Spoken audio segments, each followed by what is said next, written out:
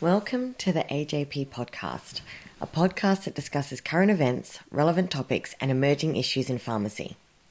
I'm your host, Carly McMaugh, and together with my producer, Jared McMaugh, and the Australian Journal of Pharmacy, we are bringing you a podcast that draws on the opinions and expertise of pharmacists from all settings and experience levels, from those pharmacists who've already been a voice in the profession to those who have never had their voice heard before. This episode is entitled The Evolution of the Pharmacist Qualifications. Pharmacy qualifications have changed over time. We've seen pharmacists altering the roles that they perform in their day-to-day activities, whether that be in community pharmacy, whether that's in hospital pharmacy, in industry, or working out in other areas of health. We'll see pharmacists doing different roles and utilising their degree in a way that wasn't necessarily imagined previously. We're also seeing changes in the way the degree is delivered, with some universities changing the model that they have been utilising for many years, incorporating new styles, new theories around qualifications and how to gain them and how to teach people. We're seeing pharmacists change the way they're using their degrees, so they might be entering into roles or responsibilities that they may not have thought they were going to go into with a pharmacy degree, but you can see how their pharmacy degree has put them in a good position to take on those types of roles. Mark Norton discusses evolving change and curriculums within pharmacy degrees.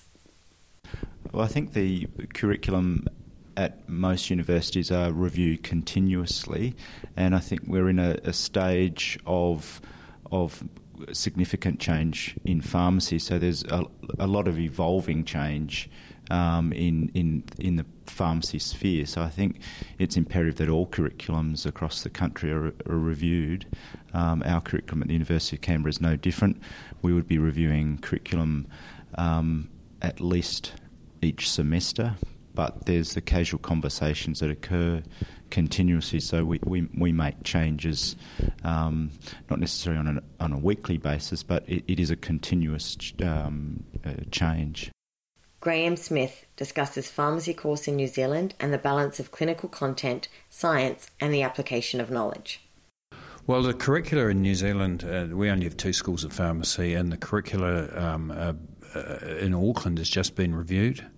I think they're in the second year of teaching to the new curriculum now, and the Otago school is changing significantly. So I think that the way that they're structuring things is that a lot of the background science that used to be taught, and it's just background, is no longer taught at all.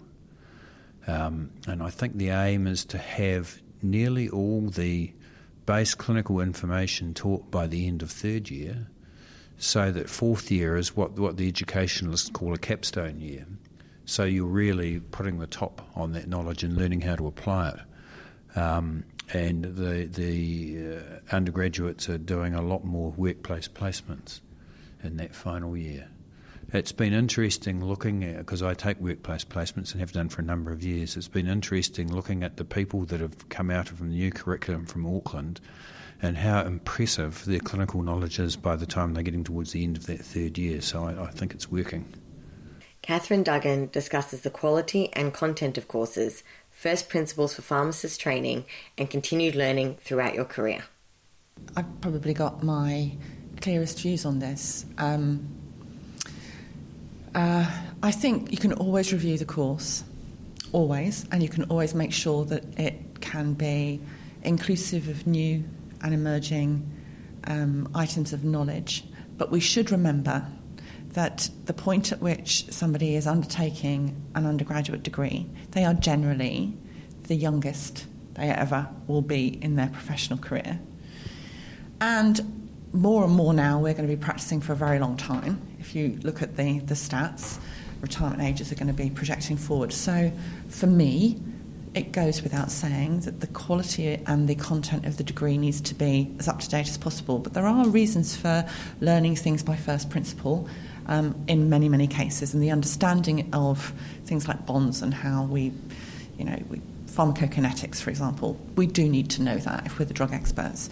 So my biggest passion is about supporting pharmacists in the first 1,000 days of practice and enabling them to, they will be the responsible pharmacist in a legislative framework and regulated to be so, but to enable them to practice with their L plates on, their green L plates, if you like. I don't know if you have that in Australia.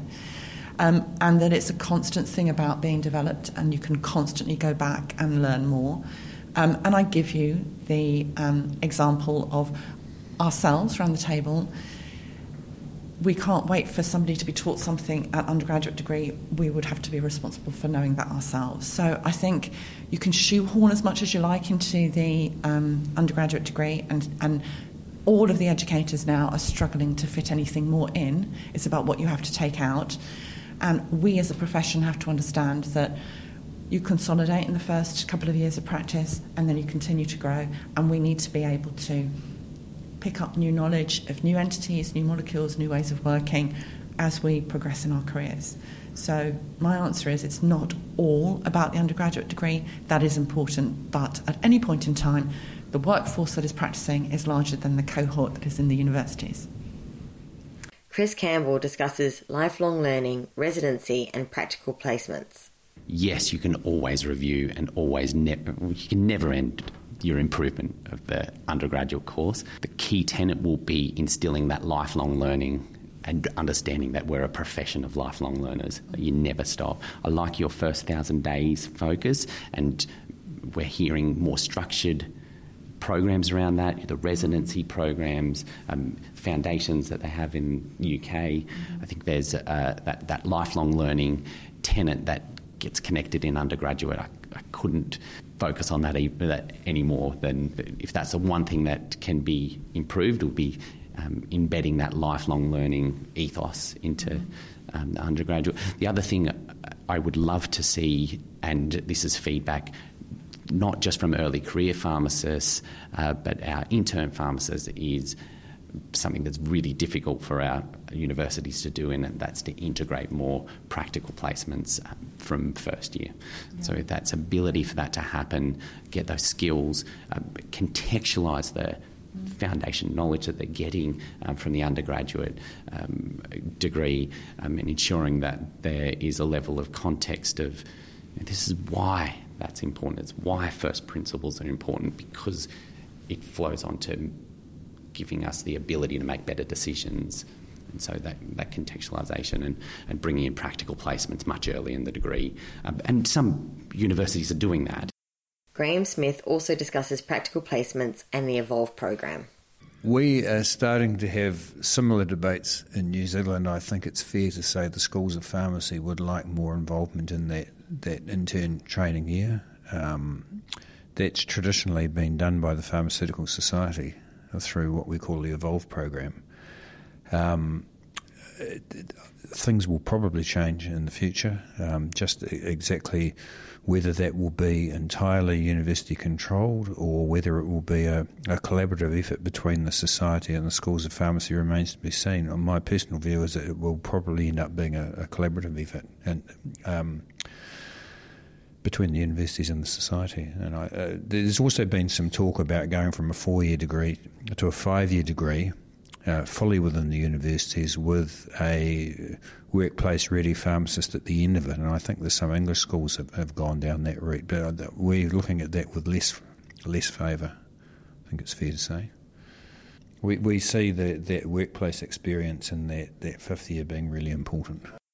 Mark Norton and Renee Beardmore discuss the varying skill sets of pharmacists, how this can be applied to a variety of roles, additional training and skills that are transferable to other industries and careers.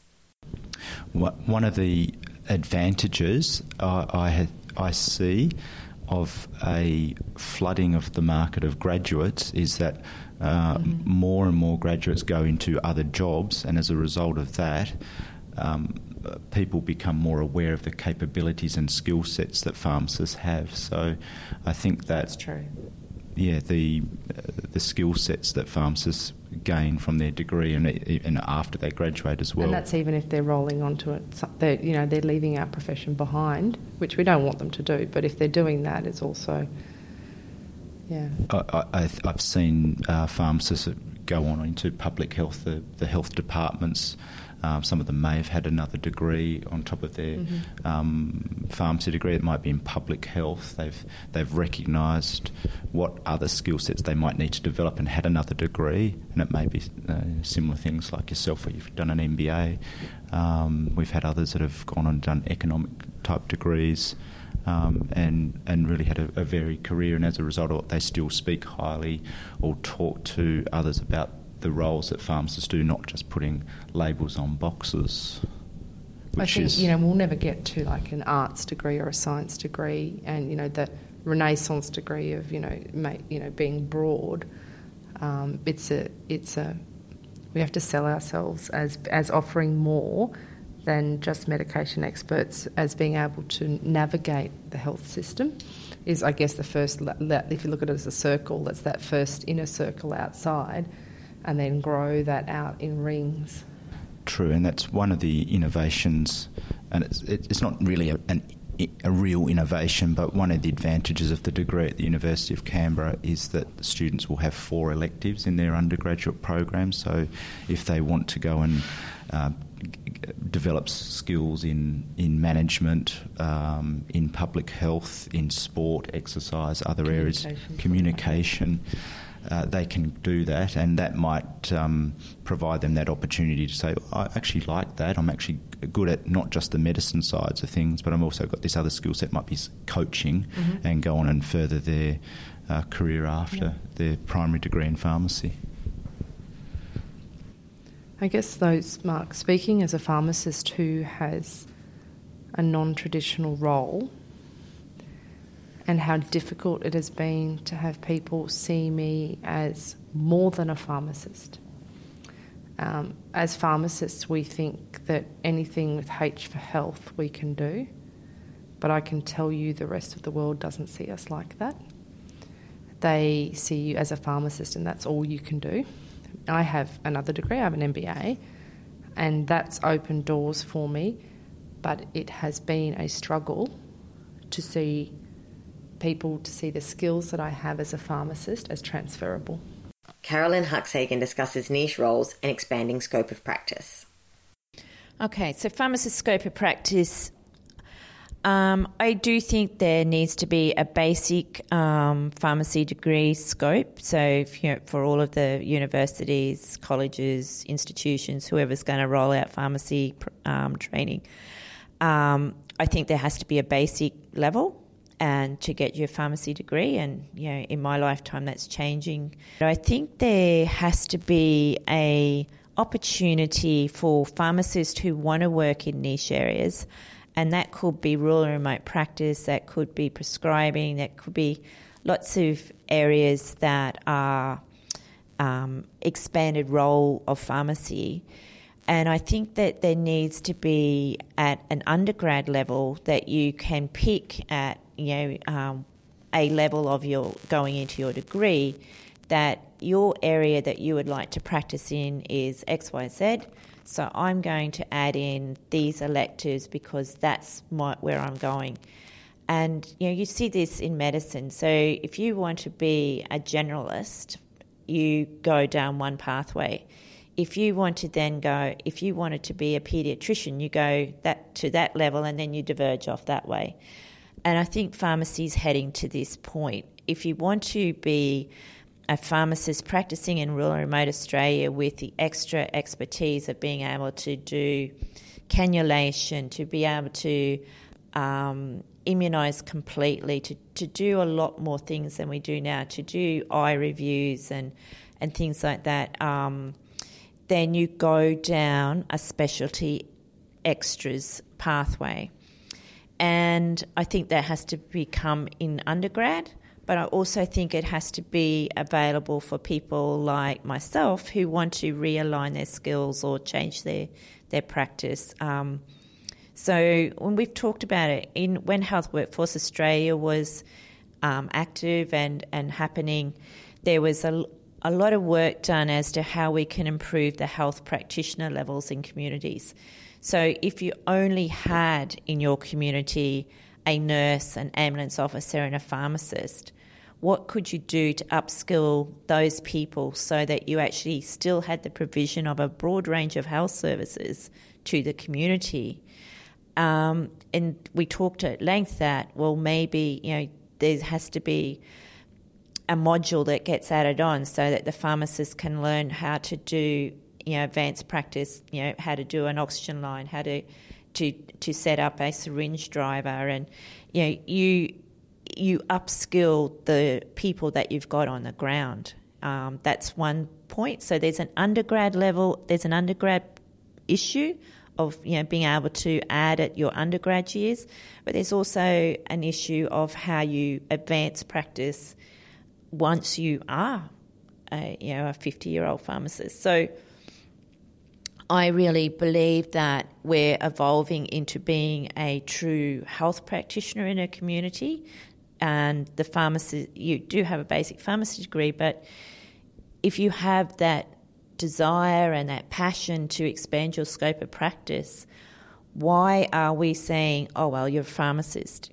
I did physiology, I did anatomy, I've done those base level sciences. There's no reason why I can't build on it the same way that a nurse practitioner builds on her basic nursing degree, the same way that a physician assistant builds on her basic nursing degree. Why are we stopping it for pharmacists?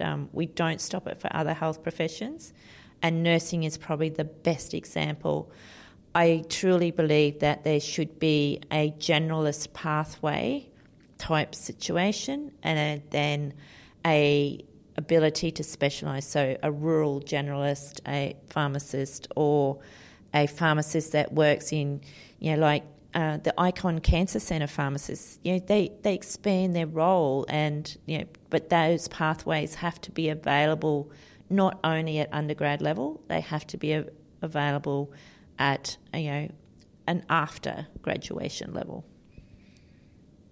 We hope you have enjoyed this episode of the AJP podcast. If you have any comments, questions, or suggestions about this episode, please visit the AJP forum at ajp.com.au and join the conversation. If you have any suggestions for future topics or would like to participate in the podcast, please send an email to ajppodcast@appco.com.au or follow us on Twitter at AJP Podcast.